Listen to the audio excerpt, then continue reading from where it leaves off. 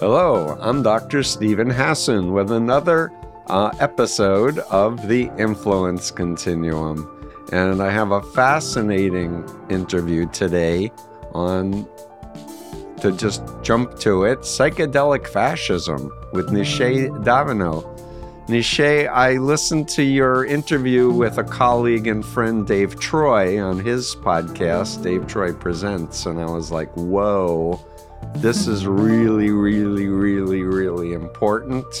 And my listeners know that I've interviewed Rachel Harris on psychedelics in the past, Dr. Peter Grinspoon about cannabis. I have a deep interest in all issues of healing and helping people recover, as well as a deep interest in undue influence and how people can be harmed by use of ayahuasca and mushrooms and other things, and indoctrinated in that tender state. So for my listeners, I want to just give an intro to you to start our discussion. Neşe Devenot is a PhD, senior lecturer in writing at Johns Hopkins University, and you've contributed in the interdisciplinary field of psychedelic studies since 2010. You completed a postdoctoral fellowship in the Department of Bioethics at Case Western Reserve University School of Medicine, received your PhD in comparative literature at the University of Pennsylvania. Your scholarship explores the intersections between medical humanities, psychedelic bioethics, and rhetorical analysis. You're the 2015 Research Fellow at the New York Public Library's Timothy Leary Papers and a Research Fellow at the New York University Psilocybin Cancer Anxiety Study, where she participated in the first qualitative study of participant experiences. And Neşe, you wrote a really important journal article that I've read several times now. It's called TESCREAL, Hallucinations, Psychedelics and AI Hype as Inequality Engines. So all I can say is I'm very grateful to you for this research, for your thinking, your critical thinking, and you were positive on psychedelics. You didn't start as a critic. So can we start there, and then we can go into why this topic is so vital for the planet to know about? Yeah, absolutely. The reason I bothered getting into a field that was extremely taboo back when I started in 2010 was because I had experienced firsthand benefits. So I grew up with quite debilitating obsessive compulsive disorder, social anxiety. Found out later it was kind of both connected to neurodivergence, but I grew up not having resources that could have helped me. And then suddenly, unexpectedly, without knowing that there was a therapeutic rationale, I was introduced to LSD in my case in college when I was 18. So half a lifetime ago now. And it really changed everything for me. And I had the feeling then that the most profound experience of my life was an experience I wasn't supposed to have. And that seemed very odd to me. So I went in that direction.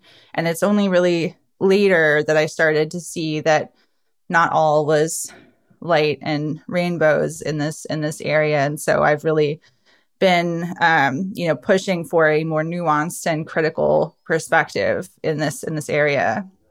That's fantastic.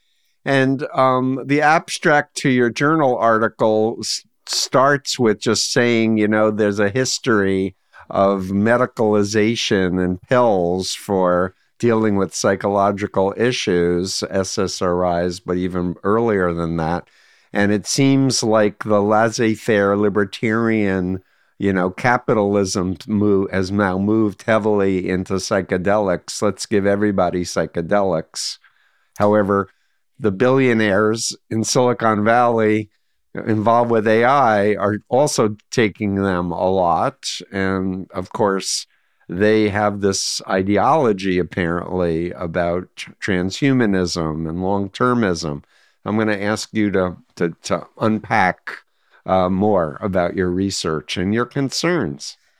Yeah, well, so I started noticing parallels between the psychedelic hype, medicalization hype that I was noticing in my field, and then just reading about the AI hype, which really kicked off, last year with ChatGPT and all those new public-facing technologies, Right. generative images and that sort of thing. And I was seeing that there were a lot of parallels in the ways that some of these Silicon Valley boosters were presenting AI in that case, or parallel to psychedelics, as something that was just going to fix literally every problem known to mankind, ranging from climate change to the rise of fascism to political polarization to depression, you name it. Right. And just from my own academic background, I've been very aware of the fact that each of those are influenced by growing inequality in society. So it seemed very striking to me that there were these very well-off billionaires that were essentially distracting from that underlying cause and trying to present their new technology as the thing that's going to fix all the world's problems and conveniently make them a lot of money. Mm-hmm. So that was my initial reason for looking at the parallels. But then the more I read into these kind of fantasy perspectives of the Silicon Valley tech elite, the more I started seeing that these ideas about, transhumanism, long-termism, as you mentioned, and I'll stop for a second just to briefly describe those. So transhumanism, transhumanism essentially is the idea that we can cultivate evolution intentionally to transcend to a new form of consciousness beyond what we see as humankind today, and that we can do that through a combination of technologies, psychedelics, some cases people say meditation. That this is something that can be actively cultivated. Isn't it also like we can have android bodies and put our consciousness into computer chips or something? Absolutely. And that's actually where it gets dangerous, is when you are focusing on, we can leave the material world behind. We can kind of use the earth as a source of fuel that we can just burn up in order to get our computers and digitized consciousness off planet. And it's dangerous when it's combined with this long-termism idea that has, a lot of philosophers who have been, heavily paid by some of the billionaires who benefit from these ideas. Right. They have suggested that, because there's a potential for so many more people to exist in the far distant future, we owe more morally to those future beings than we do to the people who are alive in the world today. And with the idea that we can digitize consciousness and spread and colonize that digitized consciousness to the stars through supercomputers, there's potentially many, many orders of more beings in that future world. And so all of that has been used to justify putting people in difficult situations in the world today, contributing to climate change, burning everything up, because we're confident that we're moving towards this future end goal. And just the last thing I'll say about that is I was following, so that the concept of the TESCREAL, which links transhumanism to the effective altruism movement and then long-termism, was developed by Timnit Gebru and Emil Torres in the AI side of things. And as I was reading their ideas, it struck me that I didn't think that some of the people in the AI side were really cognizant of the very serious possibility that widespread psychedelic use among Silicon Valley is likely contributing to these convictions about a far distant future and eating in the grandiose kind of sense that these billionaires have the right to take the reins and move the future in a direction that's not ultimately good for the people who are alive today. Yep. And if I may say, Dave Troy interviewed the two researchers that you just cited, another excellent podcast to listen to. But I need to say this, and that is I wrote this book called The Cult of Trump, I researched it heavily, and it just seems to me like Putin and the Russians want to influence Americans, business people, etc., to accomplish, because Putin has a lot of oil and fossil fuel, and the Coke industries. I'm naming some names. The Middle Eastern oil barons. They want to keep promulgating and distracting from the fact that we're destroying our environment, and so this is a version of going to heaven, except we're going to outer space heaven versus like being a Christian or religious person going to some metaphysical heaven. But the what I'm trying to get at is that a billionaire is a human being too, and get them on mushrooms or LSD, and you can hypnotize them to believe all kinds of bad stuff, is where I'm coming from. And I don't know that the billionaires even have awareness, because they're so egocentric that they can be manipulated by bad actors for other agendas too. So I just wanted to add that piece to this conversation. Yeah, I mean, there's so much concerning here in this general area in terms of, the ability to spread this idea and to get people to buy in and step in line with this kind of vision of a future that we're moving towards. And there was actually just recently, a few weeks ago, I think, in the Wall Street Journal, another article about drug use among Silicon Valley CEOs. So there was one last summer where they were mentioning that billionaires are, taking psychedelics together and doing business deals. But more recently, there was an article focusing in on Elon Musk and interviewing people in his orbit who were saying that the increasing disintegration of his kind of stability and his odd behavior, you can say, in recent years has been associated with people in his orbit with his increasing uses of drugs like ketamine and potentially other psychedelics. Yeah, very good point. So, and there's so many directions I want to go on this, but I want to say that I am 100% for clinical research that's responsibly done. There is evidence that MDMA, psilocybin with a therapist under proper conditions, with traditional therapy already been engaged in and explored, etc., to help get people out of it. I heard it described as canalization, like our brain neuronal things are like canals. We can get stuck, and using psychedelics, using these types of treatments in a therapeutic context with mental health professionals can actually do miraculous shifts for people. But what we're seeing here is just people partying, it seems to me, or just a lot of self-experimentation. And the danger is so extreme because people are online 8 hours a day, and there's all this horrible content, a lot of it disinformation, a lot of it deliberately to bring up negative arousal states, fear states, anger states, disgust states, which take us away from our critical frontal cortex thinking abilities of what is common sense and what is good for me.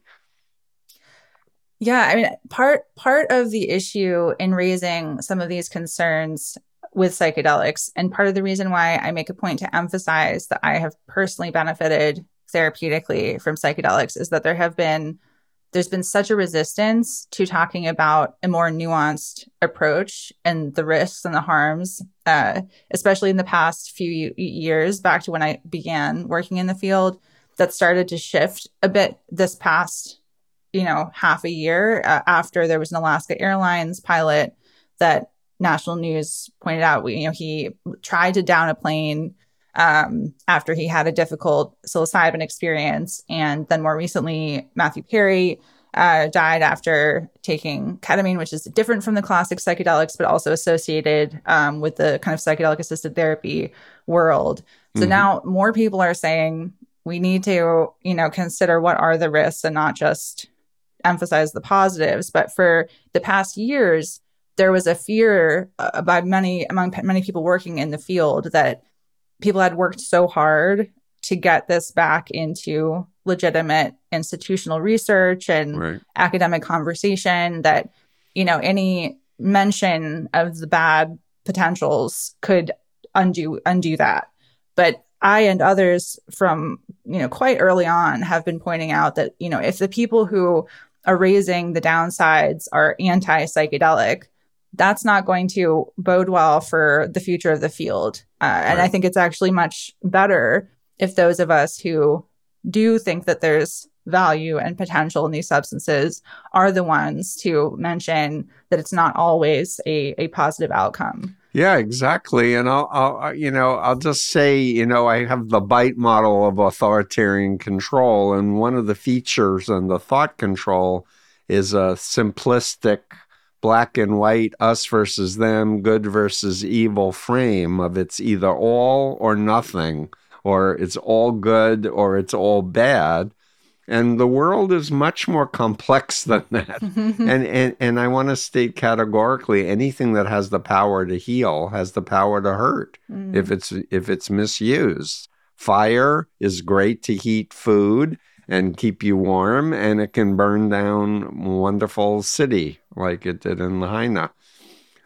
So that we need to have more nuance. We need to have scholarship and clinical studies. And we want to also, I believe, warn the public that, things are stressful. People are feeling very unsafe and the future's bad. There's this easy temptation to tune out and that somehow everything will be okay. But we're grounded in our bodies, and we need to take care also of basic common sense and sleep properly and eat properly, but also have an awareness about undue influence.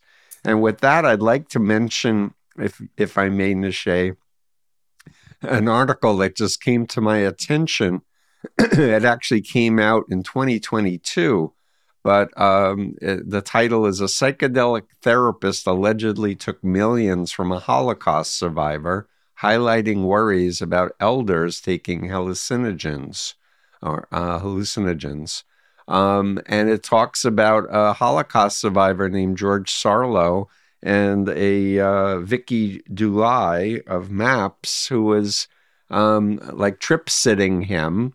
And he wound up giving her a Porsche and giving her millions of dollars.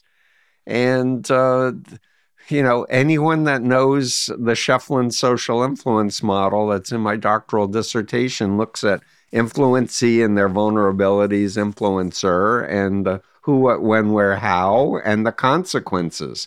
And in no shape should a therapist or a coach be getting millions of dollars from a person for spending a few hours during a psychedelic trip.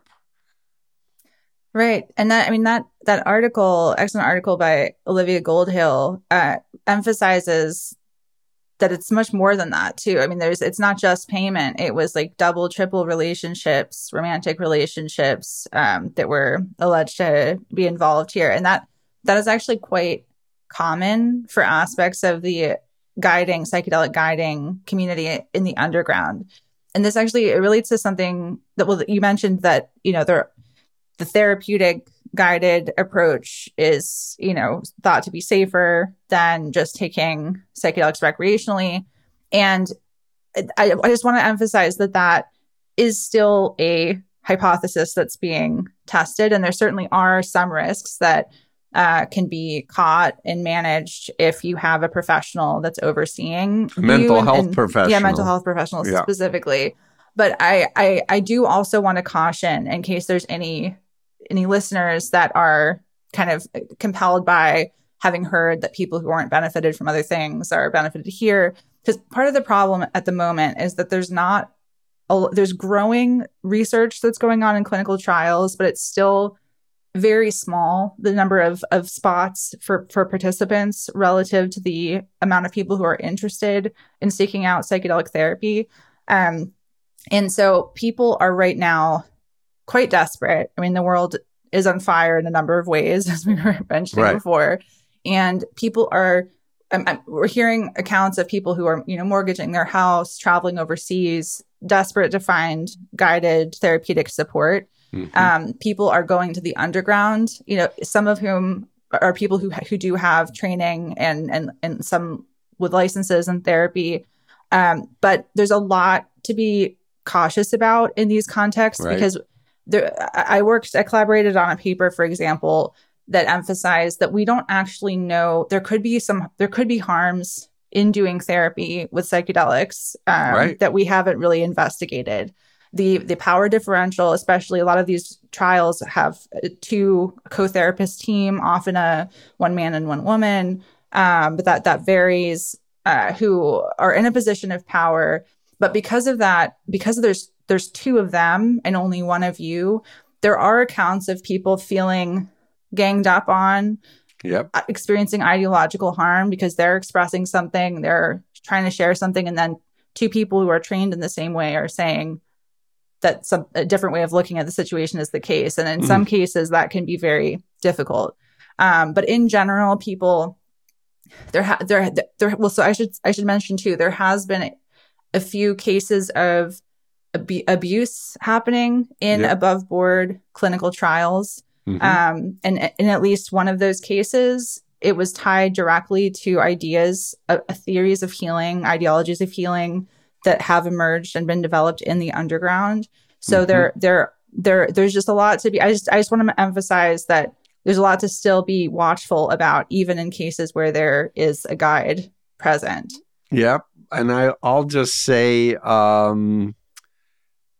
one thing that would change things quickly is a demand for videotaping the sessions and giving a copy to the person who's the subject and not just the people who are doing it, because then critiques can be done by experts and training can be developed on what to do and what not to do. And further, I just want to put it out there that I've been exposed to clinical hypnotherapy as an incredibly powerful methodology for dealing with trauma and empowering people. Of course, it too has a high potential for abuse and by mental health trained, licensed mental health professionals also. But man, if it's recorded, it's going to prevent a lot of bad actors. And if anyone's refusing to allow a recording, it's going to weed out really quickly. But what I'm trying to say is for those people who are desperate because they're so much in distress and pain and they're not getting relief, there are alternatives to psychedelics that can produce some very powerful effects in a good way that are empowering and ethical. Yeah, absolutely. There's a lot of uncertainty about, who psychedelics are helpful for, under what conditions, and how lasting are the outcomes. Because some of the people who have experiencing harm, even in clinical trials, initially described benefit. And that was what was recorded in the published data. But in some cases, they were in such a kind of afterglow from the experience and felt so close to their therapist that was kind of what they weren't looking at the fact that they're actually they weren't cured miraculously in the way that maybe initially they had thought. And so that kind of the suggestibility of psychedelics and the healing context can seem more salient or more impressive in the immediate after effect, and people aren't necessarily all benefiting from these experiences. Great point. And so it's not just the short-term effects, it's what, is there lasting benefit as a result of this? And as you were talking, Neşe, couldn't help but make a connection for me. When people get first recruited by mind control cults, we call it the honeymoon phase because they're in love and this is the greatest thing that's ever happened to them until like reality comes back in, and now they've lost their freedom and their center of gravity inside themselves because they're looking outside to the therapist or the guide instead of what's best for them, and listening to their family and friends who know them and care about them. Absolutely. And, people have described psychedelics, which have had many names in the past, but one of the names has been cultogenic in the sense that psychedelics have consistently, not always, but throughout time, been used in the generation and propagation of cult groups. This is a controversial topic to talk about because a lot of psychedelic churches, for example, ayahuasca churches in Europe, ayahuasca being a tea made out of multiple plants from the Amazon region, indigenous medicine. A lot of groups have said, we're being framed as cults so as not to have our religious freedoms respected. The problem is, from my research and talking to people and reading in this field, is that there are ongoing cult groups in the psychedelic underground that really emphasize these the dissolution of boundaries, multiple relationships, of healing, where individuals are kind of conscripted into these communities. And right now there is no immune response to that in the above board psychedelic therapy world. One example of what I'm referring to is evident in the fact that there's a few groups that are trying to be the kind of professional organizations for licensed psychedelic guides, therapists, nurses. And in some of the public representations of how these organizations are growing, there has been an uncritical emphasis on the need to respect the experiences of guides who have been guiding for decades in the underground, in the sense that people are saying, they have the expertise. They are the ones who know who this works for and how to work with people in these settings. But there's no vetting of that. Right. And so they're building loopholes into the overground of above board psychedelic guiding for these cults that we know exist to appear, say they're the ones with the expertise. And there's no, from my experience of talking to people in the field, there's no fluency in ideas like the bite model, what to look out for. And there's a really impressive paper that I just encountered recently, but maybe you know it, I think from the 90s, on psychotherapy cults.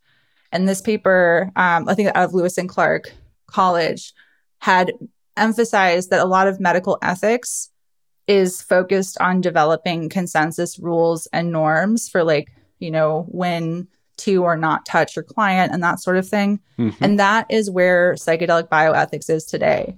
There is this focus on, and it's also, ethicists are coming into this field, which is newly a hot topic, without an exposure to the wider psychedelic ecosystem. Right. And in many cases, they don't know what they don't know.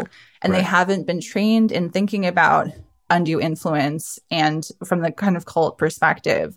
And so there's a big oversight, I would say, in trying to focus on rules at the expense of attention to social dynamics that are leading to systematic violation of boundaries, as was described in that psychotherapy cults paper. Yeah, was that Temerlin's paper by any chance? I forget the name off the top of my head. Came to my mind, but there have been some very important things. I do want to state categorically, I've had victims of ayahuasca cults come to me for help. And I've also heard of more than a few women who've been raped by shamans at ayahuasca ceremonies. And you were talking academically about violation of boundaries, but I just wanted to name it that it's rape. When somebody is tripping their mind off and someone is the shaman who knows everything, who's going to take care of them, and they say, you need to have a positive sexual relationship, so I'm going to heal you. And just people are devastated from this experience. Sometimes they get trapped for years before they get out of the cult. But again, it's a matter of I want, to state for my listeners, I want to empower people to think for themselves, make good, sound decisions for themselves, know that we're embodied minds. So what we put in our body is really important and affects our minds. And we need to be able to rely on family, friends, and bioethicists who have been trained and know as much as possible in this field. You can always get a second opinion. You're not alone. And you can say, let's look at the bite model. Let's look at malignant narcissists and look at the leader of this group that's administering these psychedelic substances. And I can't help but also say that I grew up reading Carlo Castaneda, and it was a fraud. It was a cult. It was a fraud. I've talked to former victims of the Castaneda cult, but a lot of us old fogies are walking around thinking that he really was with a magical mystery, brujo, shaman guy, and it was just not true. Yeah, and there's a whole history of tales of power that have been used to authorize behavior by, supposed shamans, healers. Oftentimes people will say, they trained with a shaman in the deepest, darkest part of the jungle. And that's used to convince people to buy into their special healing powers. But there is widespread exploitation of that, especially in the world today, now that this is a booming field and there aren't a lot of above board places to go to get this sort of work, guiding work. And in some cases, there's no credible, as you were saying with Castaneda, there's no credible indigenous lineage at all. And people are just making up stories and then abusing participants. Mm-hmm. And this is when I mentioned that there's no immune system for these kinds of issues. One of the places where that's very obvious is there's a lot of people are saying, like I was saying with the underground guides needing to be deferred to as experts. There's also an emphasis on like the Rick Doblin, who has long led one of the biggest psychedelic organizations, the Multidisciplinary Association for Psychedelic Studies, has really been pushing for fewer and fewer amounts of required training for guides. A space for people without licensure. But part of the problem with that is that you are creating a through line, an opening for people to come in who are driven to exert power and control over others. There's a lot of research, as I'm sure you've seen, with cases like the Catholic Church or the Boy Scouts or the U.S. Olympics team, where people who are driven to exert power and control will often create life circumstances and career paths for themselves that provide them an access to people to exert power over. And that is happening in the psychedelics field. And the easier we make it for people for kind of charismatic, grandiose figures to show up and claim special healing abilities, we're providing people to these figures on a silver platter. And there just is not enough discussion about this in the field. And just to get back to that videotaped clinical trial abuse that I mentioned earlier, because in that case, there was a video. The Power Trip Cover Story podcast went over the details of this. But the guides who were who were the source of the abuse in that trial did come from ideologies from the underground and lineages from the underground, ideologies of healing, confronting people with their trauma, reenacting trauma, abusing people ultimately. And one of the concerning things to me in terms of my confidence in the field and being able to manage these issues is that there was very little engagement with the connection between the actions in the clinical trial that appeared on the tape and the lineages and ideologies of healing that are associated with groups with cultic sorts of practices. Sure. And that unwillingness to really introspect and look at the possibility that this wasn't just a statistical inevitability, abuse happens everywhere, you can't control from human nature, and rather look at what are the underlying assumptions about this therapy and how it works. That to me gives me pause and makes me, just want to alert people that this field is not ideologically safe at the moment because there hasn't been that reckoning with how the ideas about healing are leading to harms.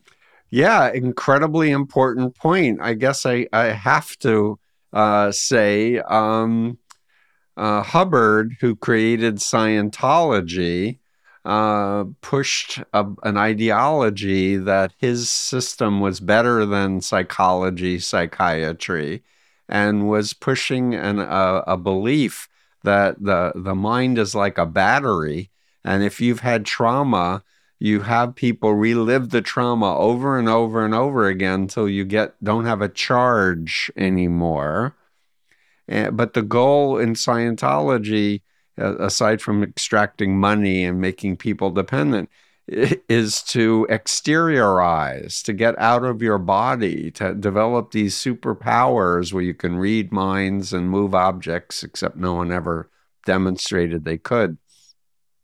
But the point I'm trying to say is that somebody can be in Scientology, whether they're born in it or recruited, get out of it, never get counseling, then go into this space, and they've got these ideas that they're carrying with them that the mind is like a battery, and the mind isn't like a battery. Memory is not like a battery, and they can take these ideologies from other places that have never been worked through in their own understanding, that it's not true at all, and it's actually detrimental to have people relive trauma over and over and over again until they're numb to it. That's not what any good trauma therapist would ever want.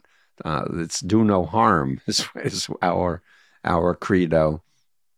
But I think we need to do more naming specific ideologies, boundary violations, and really educate consumers. And that's why I jumped at the opportunity to invite you to be on this podcast, because I really want former members, some of whom are doing ketamine, they're doing all kinds of exploratory psychedelic stuff in the belief it's going to cure their trauma of being in a cult or being raised in a cult. And I don't believe for a second that that's what's going to help them. Understanding the dynamics of social psychology, understanding hypnosis, meeting with former members who've been healed, doing the psychoeducation and the rewiring of one's own brain, feeling in this state of consciousness, not tripping your mind out, but being in the real world, identifying triggers, neutralizing triggers. That's what I feel is the essence for former members to recover from mind control, not tripping their brains out. Right. I mean, I think that's a really persuasive point that, no chemical is going to replace for psychoeducation. And wanting a quick fix is understandable, but it's just not realistic. And not only is it not realistic, but due to the dynamics in this field and the sorts of people who are attracted to working with vulnerable people with a sense of special healing ability that, it is it is an especially dangerous field. Like the people who are putting out a shingle right now and advertising their unsurpassable healing powers are oftentimes precisely not the people that you want to be entrusting yourself to. Right. And that people with backgrounds in cults already are especially vulnerable to that kind of love bombing and honeymooning and promising that some of these charismatic leaders are able to tap into.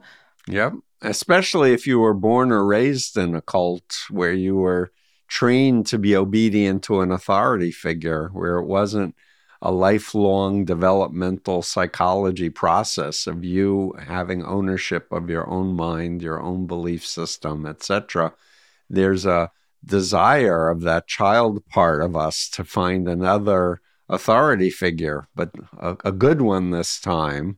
And so the desire for that relief is so powerful. And if you're in a place where you're having anxiety attacks, panic attacks, sleep disorders, feeling like hurting yourself, I should say eating disorders, a million other disorders, you want a quick fix, and but danger, danger, danger, because unless it's about teaching you how to have more agency and be centered within your own body and having ethical people in your life who genuinely care about you that you can reality test with, it really is a potential recipe for disaster. Yeah, absolutely. And I very much empathize with people who are really seeking out some kind of relief at the moment from all of the terrible things that are going on in the world, let alone people who have these backgrounds with these types of groups. But it is a very, Little Red Riding Hood world out there right now with the psychedelics field. Just a lot of people are drawn to it who really are not people that you want to be entrusting your mind to. Right. And it's not a small thing to take a mind altering substance.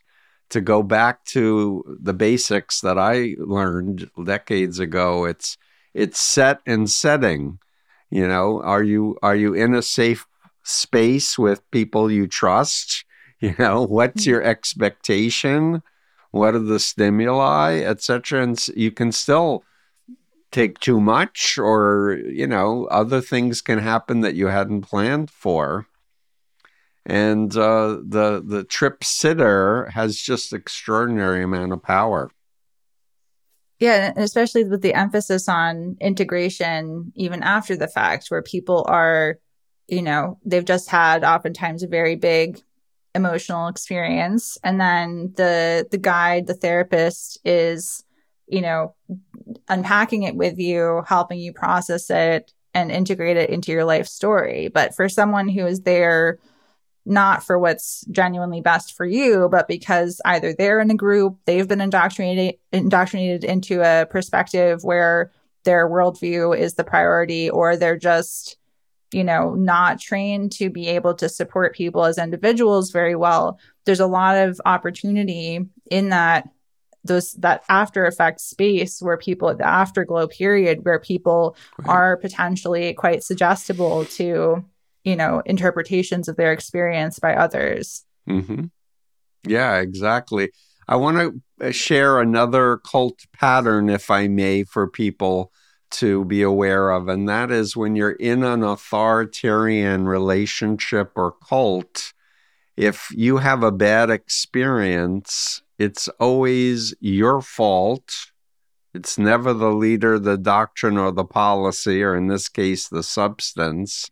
It's you had bad karma. You didn't commit yourself completely. You had a bad past life that interfered. I mean, there's always an excuse, but why I'm saying this is because if anyone's listening to this now and has had a bad experience on psychedelics with somebody or a group, this is an area to really learn more about, to realize it's not you, that there's this bioethical frame that really needs to be examined. And I, as a therapist, I'd say start writing down your experiences, just unpack them, go chronologically. And the memories may be a little scattered, but just do your best to do it in a chronology and get a consult on this. And the article that I cited a minute ago is about an elderly person who had been a Holocaust survivor. There are elder abuse organizations. The biggest one that I'm aware of is in California, elderjusticecal.org, where they have a framework for evaluating elder abuse. And of course, my BITE model and Shefflin's social influence model helps tremendously. But the point is, pay attention to your parents, and it's not just young people who are doing psychedelics. There are a lot of elderly people who are suffering, and they too can be very susceptible. They lose their wife, their husband. They can be very, very vulnerable. Absolutely. And I'm really glad you mentioned that point just before about the ways that negative outcomes are often blamed on the individual, whereas positive outcomes are attributed to the healer or the group or the substance. That is happening in many of the most powerful organizations and figures in the psychedelics field, even in some clinical trials where all the benefits are attributed to the psychedelic. And then anything that happens just as, that's, an accident, that was something else in their life. Or commonly people are saying that, that person was just borderline, they're manipulative, they're, the person who had a negative account, they just are trying to gain some power and control. But that should be a red flag in and of itself, that pattern is ongoing. And so for people who are trying to vet organizations or guides or whatever else, that's something to look out for. If there's excuses about why someone has had a hard time, that's never about the organization or anything that could have happened in the setting of the session, that should give people pause. Yep. And I'll cite my mentor who helped with his model from 1961 of 8 criteria of brainwashing that he, from his study of Chinese communist brainwashing, Robert J. Lifton. He has 8 criteria, and I based my BITE model on his model and Leon Festinger and Singer and a few other people's, but he talks about the sacred science as one of the criteria of brainwashing. And in it, he says that it's the ultimate moral vision combined with the claim of science. So you can't question it. And in this part of brainwashing, it's the opposite of science. Science says we have a hypothesis. We test it. We're committed to pursuing the truth, not having a doctrine that's elevated as if it is the only way to think about reality. And that's another piece that people can, I've interviewed Lifton. I have the 8 criteria spelled out on my freedomofmind.com website. It's another way that people can start, especially the bioethicists that you're working with. They really should be looking at these criteria and going, what applies, what doesn't apply, and how can we move, the frame and the discussion forward in a way that's going to really promote science and well-being for the biggest number of people. Yeah, because that's a great point too, and it made me think about we started out our conversation talking about these grand visions for how psychedelics and AI are fitting into an evolutionary future. And part of the problem for the science in psychedelic studies is that there are some people that are funding it, in some cases running trials or involved in trials, not everyone, but enough people that this is an issue, who are just convinced at the outset that psychedelic medicine, in some cases people think there's no accident that psychedelics are arising right now, that we're going through this kind of birthing process as a species that is moving us as if through a birth canal into our next stage of being, and that psychedelics emerged just at this time to be able to help us navigate the changes that are happening.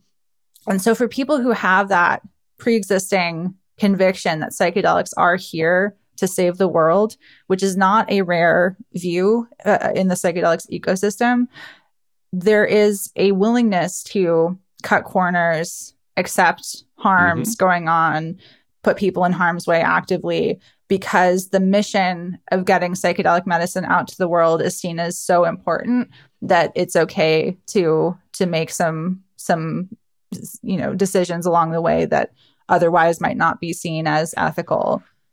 Yeah, so I want to bring back, because this is my expertise, cults. There are more than a few cults that teach the false ideology that if you, for example, are raped as a child, your soul created that experience.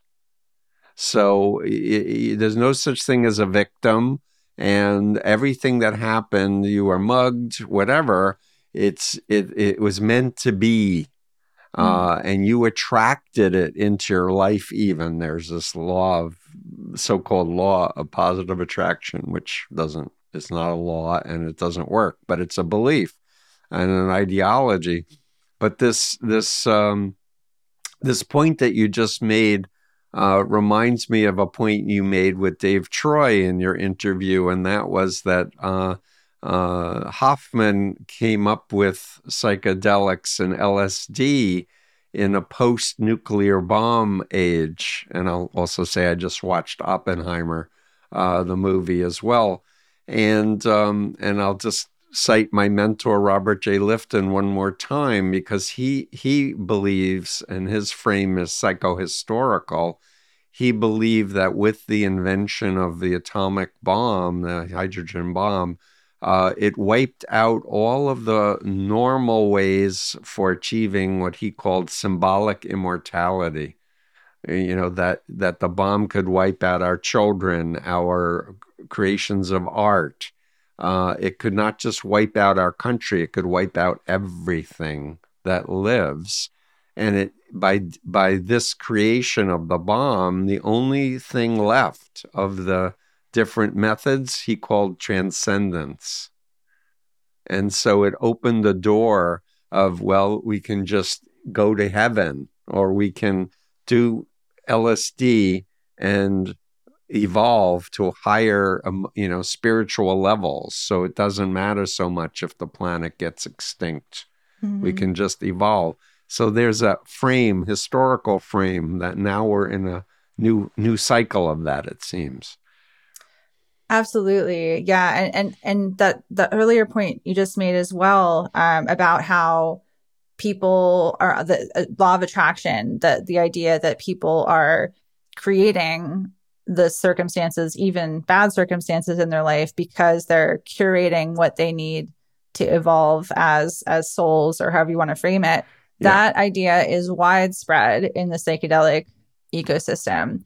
And what happens is that anyone who speaks up about being raped, about being harmed, in these groups that hold that idea, they're automatically disqualified as credible voices, because they've shown that they're embracing a victim mentality. And so within the logic of the cult groups that are working with psychedelics, that they use that to maintain the narrative, because they can point and say, well, look, they're showing that they're not spiritually evolved enough to take responsibility, and so they're necessarily unreliable narrators here. Right. This is a fascinating discussion for me, because I feel like I'm cross-pollinating ideas. I'm learning from you so much. But what was the point I wanted to make next about that? I'm having a senior moment.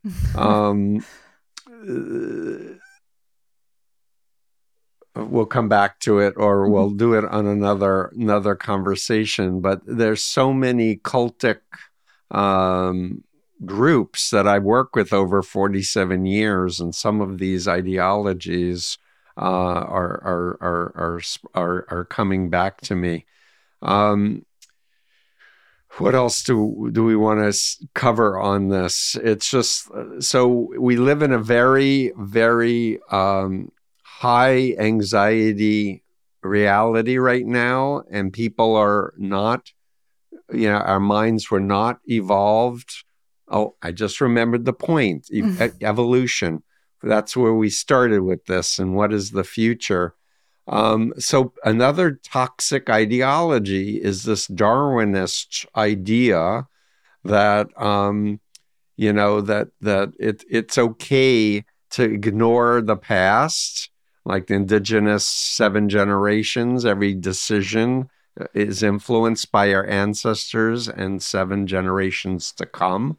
So they're very ground focused as well as community oriented. This notion of, well, we have billions, so we're superior to everybody else, so we get to choose, the future evolution, and everyone else is inferior. Or the people who are in the cult at the higher levels, they're more evolved because they're higher up in the cult. Really dangerous.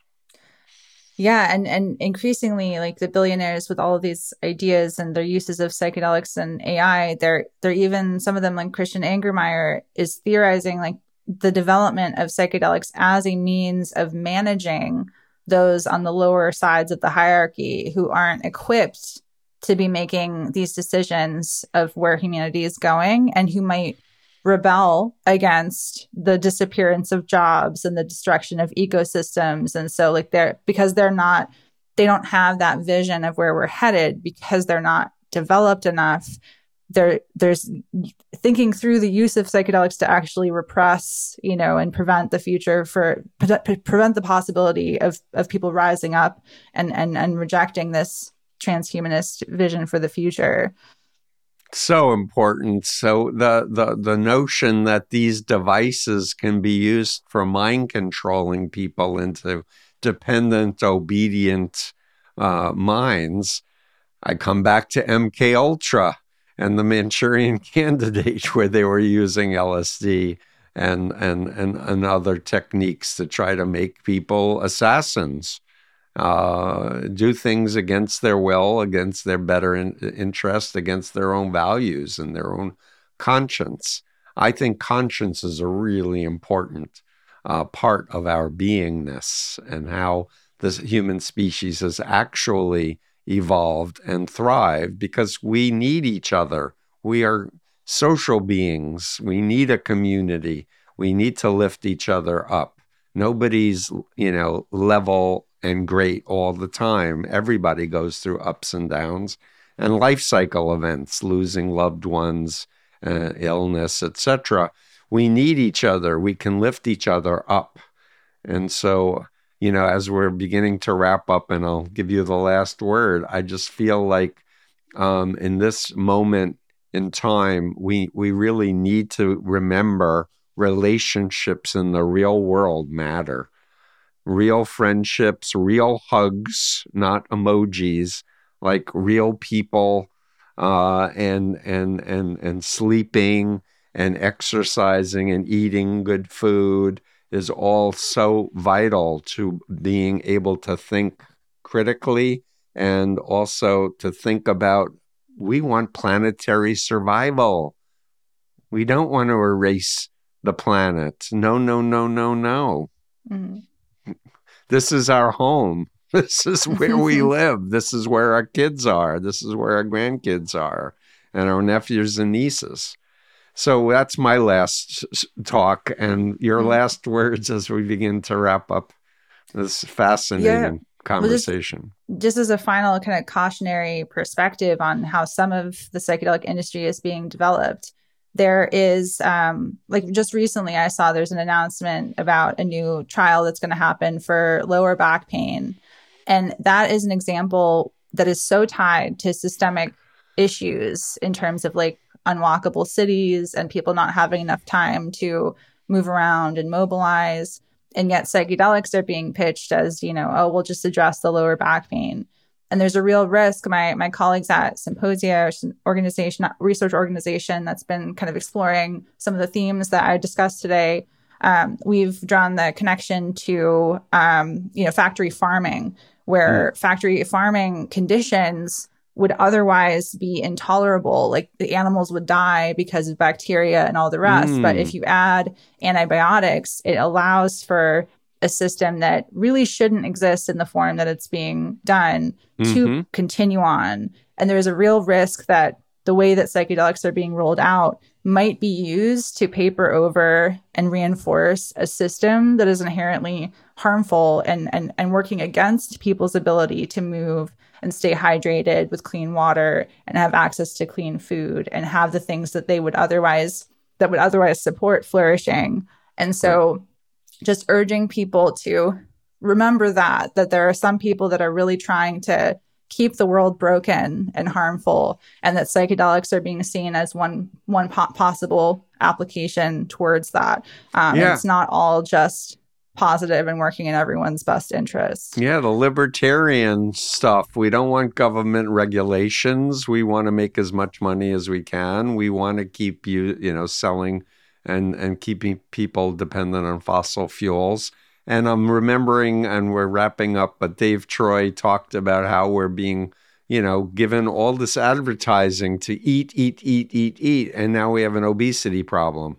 And so when you were just mentioning farming chickens or pigs and other livestock, and how this factory farming to make money, even if it's harming people. Definitely. It's to make money. And it's like, why? Why is money more important than people's well-being? And in the end, when people die, they're on their deathbed. They're not saying, I wish I made more money. They're often reflecting, going, what good did I do? I wish I had spent more time with my family and friends. So we need to come back to values, human values. Neşe, thank you so much for your incredibly important work. The organization is Symposia with a P. Yeah, PSYMPOSIA. So my colleagues there have really kind of developed and advanced this critical side of say, where if there's anyone who has insights about some of the groups that have been causing harm or anything, feel free to reach out. We have a tips at symposia.com email.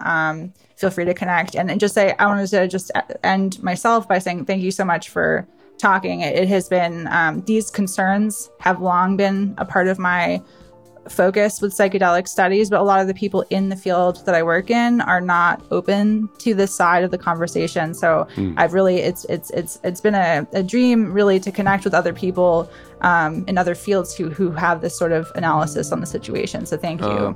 It's my honor. It's my pleasure. And we're going to do a blog and put the video of our interview, and we'll add links to important articles that about other key figures and things that everyone should know about. So thank you so much. And thank you. That's it for today's episode of The Influence Continuum. I've been your host, Dr. Stephen Hassan. Theme music for the podcast is by Nasser Malik. To keep up to date with me and happenings that I think are important, please visit my website at freedomofmind.com. There you'll find in-depth articles about cults, mind control, and other relevant topics. You can also find me on Twitter and Instagram at cultexpert. If you want to develop a comprehensive understanding of these topics, I highly recommend my books, Combating Cult Mind Control, Freedom of Mind, and The Cult of Trump, in that order. These books are a culmination of 45-plus years of experience and will really help you grasp the complex web of undue influence. I have also launched a new 9-hour online course for anyone interested in a deep dive into issues related to recovering from undue influence in all forms. While this course is designed for clinicians, everyone can benefit. Remember, love is stronger than mind control. And thanks for listening.